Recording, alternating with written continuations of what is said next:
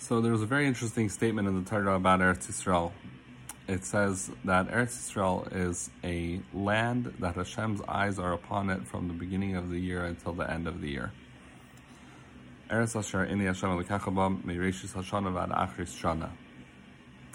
So it's very interesting because the classic commentaries seem to indicate that means it's a land where Hashem is looking at it very closely to determine what exactly should happen there and what exactly people are deserving of and what decrees should be made and things of that nature.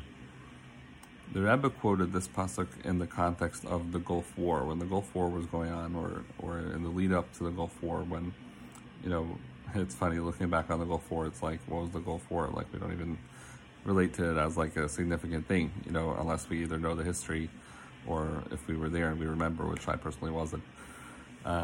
Before my time. But the Rebbe was addressing a major fear that the Jewish people had at that time, that Israel had at that time, that the world was talking about World War III a little bit. And the Rebbe told people, like, you can go to Eretz Yisroel, you can stay there if you're there visiting, parents, if your kids are there, you don't have to bring them home. It's the safest place in the world. It's a land that the Torah says that Hashem's eyes are upon it from the beginning of the year until the end of the year. What do you feel the need to leave for? That's the safest place to be. And it always kind of bothered me a little bit, seeing that the Rebbe is saying something a little different than the commentaries. I mean, obviously the Rebbe knows what he's talking about and the commentaries know what they're talking about, so both of these have to fit together as part of the Torah, but it's two different messages seemingly. One is saying that, if you're in the Holy Land, you better shape up. And the other one is saying, if you're in the Holy Land, you're in the safest place you could possibly be. So it's a very interesting thing, and I was thinking about how do you reconcile it, because, like I said, obviously these are both parts of the truth of the Torah. And I came up with the following thought, which I'd like to share with you as a possibility. So, traditionally, Torah puts a lot of emphasis on the fact that Hashem is judging us. He's evaluating what we deserve, what we don't deserve. He's rewarding, he's punishing, he's checking how well are we fulfilling his commandments. And there is also this idea of Bitachon, of trusting in Hashem.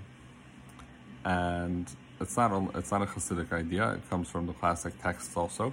But Hasidus puts a lot of emphasis on this idea that when you put yourself in a space of trust, of certainty that Hashem is on your side and he's taking care of you, you actually change reality, you actually remove judgments from yourself, and by thinking good, you actually make it good.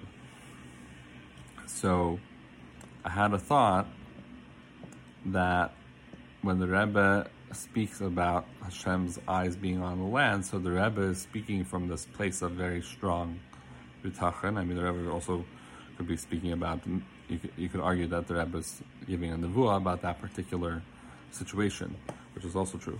But the Rebbe is speaking from this place of Bitachon and trusting in Hashem, and so when Hashem is someone you're trusting, and you feel like Hashem is someone who's safe, so Hashem, who's very safe, so his eyes are on the land from the beginning of the year until the end of the year, so then the land must be a very safe place. But when you have not yet elevated yourself to that space of Bitachon and you're just relating to Hashem as sort of being the judge, so then it's a judge who has his eyes on the land from the beginning of the year until the end of the year.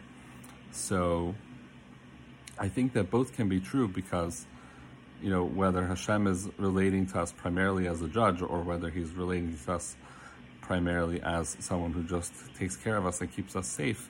So to some extent, at least, that really depends on how much trust we place in him. So this is just a possible explanation of how these two ideas fit together. But either way, it's a good thing for us to put ourselves in a space of trust and certainty and knowing that Hashem loves us and that he wants only the best for us and not the best in some kind of philosophical way, but the best in the way that we simple people understand what the best means. That's what he really wants for us, and we have a job to recognize that, to bring ourselves to that recognition, And that is part of how we manifest it. We bring that blessing down into the world.